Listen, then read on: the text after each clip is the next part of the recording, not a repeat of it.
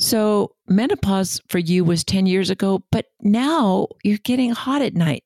Are you normal? This is Dr. Kirtley Jones from Obstetrics and Gynecology at University of Utah Health, and this is the 7 Domains of Women's Health on the Scope. Questions every woman wonders about her health, body, and mind. This is Am I Normal? On the Scope. Well, it turns out that, first of all, we have to talk a little bit about normal circadian rhythms. That's one of my favorite topics. This is where throughout the day, your temperature is not exactly the same. It's at its lowest in the morning and at its highest in the evening before bedtime. Now, that means your body has to get rid of about 1 degree of heat from the time you go to bed until you wake up. And how do you get rid of heat? Well, your body gets rid of heat by vasodilating, making your skin get warm so you can make the heat go off, and sometimes sweating. And this happens while you're asleep. There's some other very important things happen during REM sleep where your ability to regulate your temperature isn't quite as good. So this is a perfectly normal phenomenon that happens to most people. If you're a really great sleeper, then you actually sleep through this. If you can remember, this happens to babies and grown-ups. When you put your little babies to bed, you wrap them up in probably too many blankets, and you check them if you're totally compulsive sometime about 1 or 2 in the morning, and they were totally sweaty, sleeping through it if you're lucky. Now, as you get older, you may not sleep through this as well. So when you get a little hot and sweaty, maybe you also have to go to the bathroom. Or maybe you've got a joint that's uncomfortable and you're rolling over and you notice that you have too many covers on and you're just too warm. So this is a normal biological phenomenon that happens to everyone. But if you're not such a great sleeper anymore, you may not sleep through this.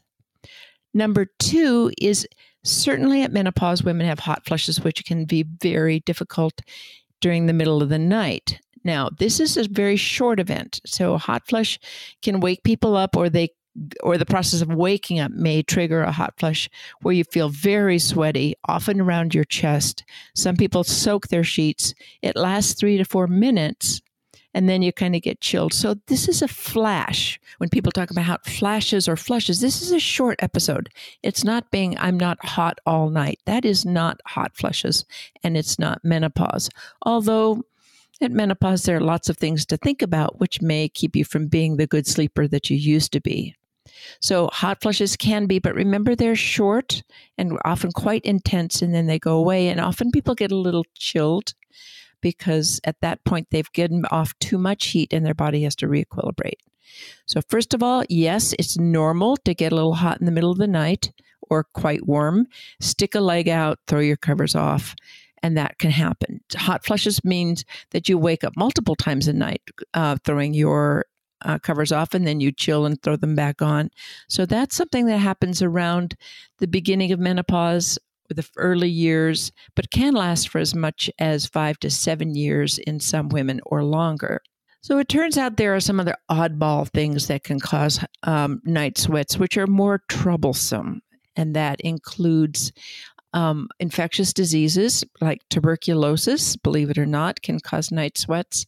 Some other infectious diseases, which are kind of chronic, not an acute infection, although anything that makes your temperature go up, any fever or infection makes it go up, and it's at its highest at bedtime, and then you often have your fever break when you're sleeping. So that certainly can be a sign of infection.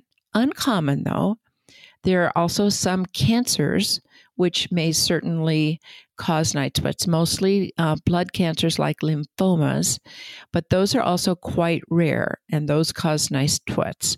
So for a 70-year-old saying, gee, I just seem like I'm so hot at night, number one, we're getting into summer, and your bedroom may not be as cool as it should be.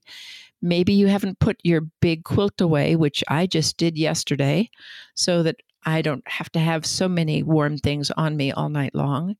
It could be that you're not sleeping through that normal drop in temperature as well as you should be, but that's pretty common for people in the postmenopause. They could be hot flushes, but remember those are short episodes, and very unlikely and not normal would be tuberculosis, conditions like some kinds of cancer, some kinds of diabetes where your blood sugar drops in the middle of the night and you get sweaty when your blood sugar drops. Those are not normal. But if this process ends up being very disturbing for you, or you really are feeling that it's interfering with your sleep and you're not feeling otherwise well, then you should talk to your clinician about it. If you're otherwise just thinking that this is because you're not sleeping through the night that well, this is summertime coming. Get into your skinny nighties, get down to your skinny blankets, and get a good night's sleep. And thanks for joining us on The Scope. Have a question about a medical procedure? Want to learn more about a health condition? With over 2,000 interviews with our physicians and specialists, there's a pretty good chance you'll find what you want to know. Check it out at thescoperadio.com.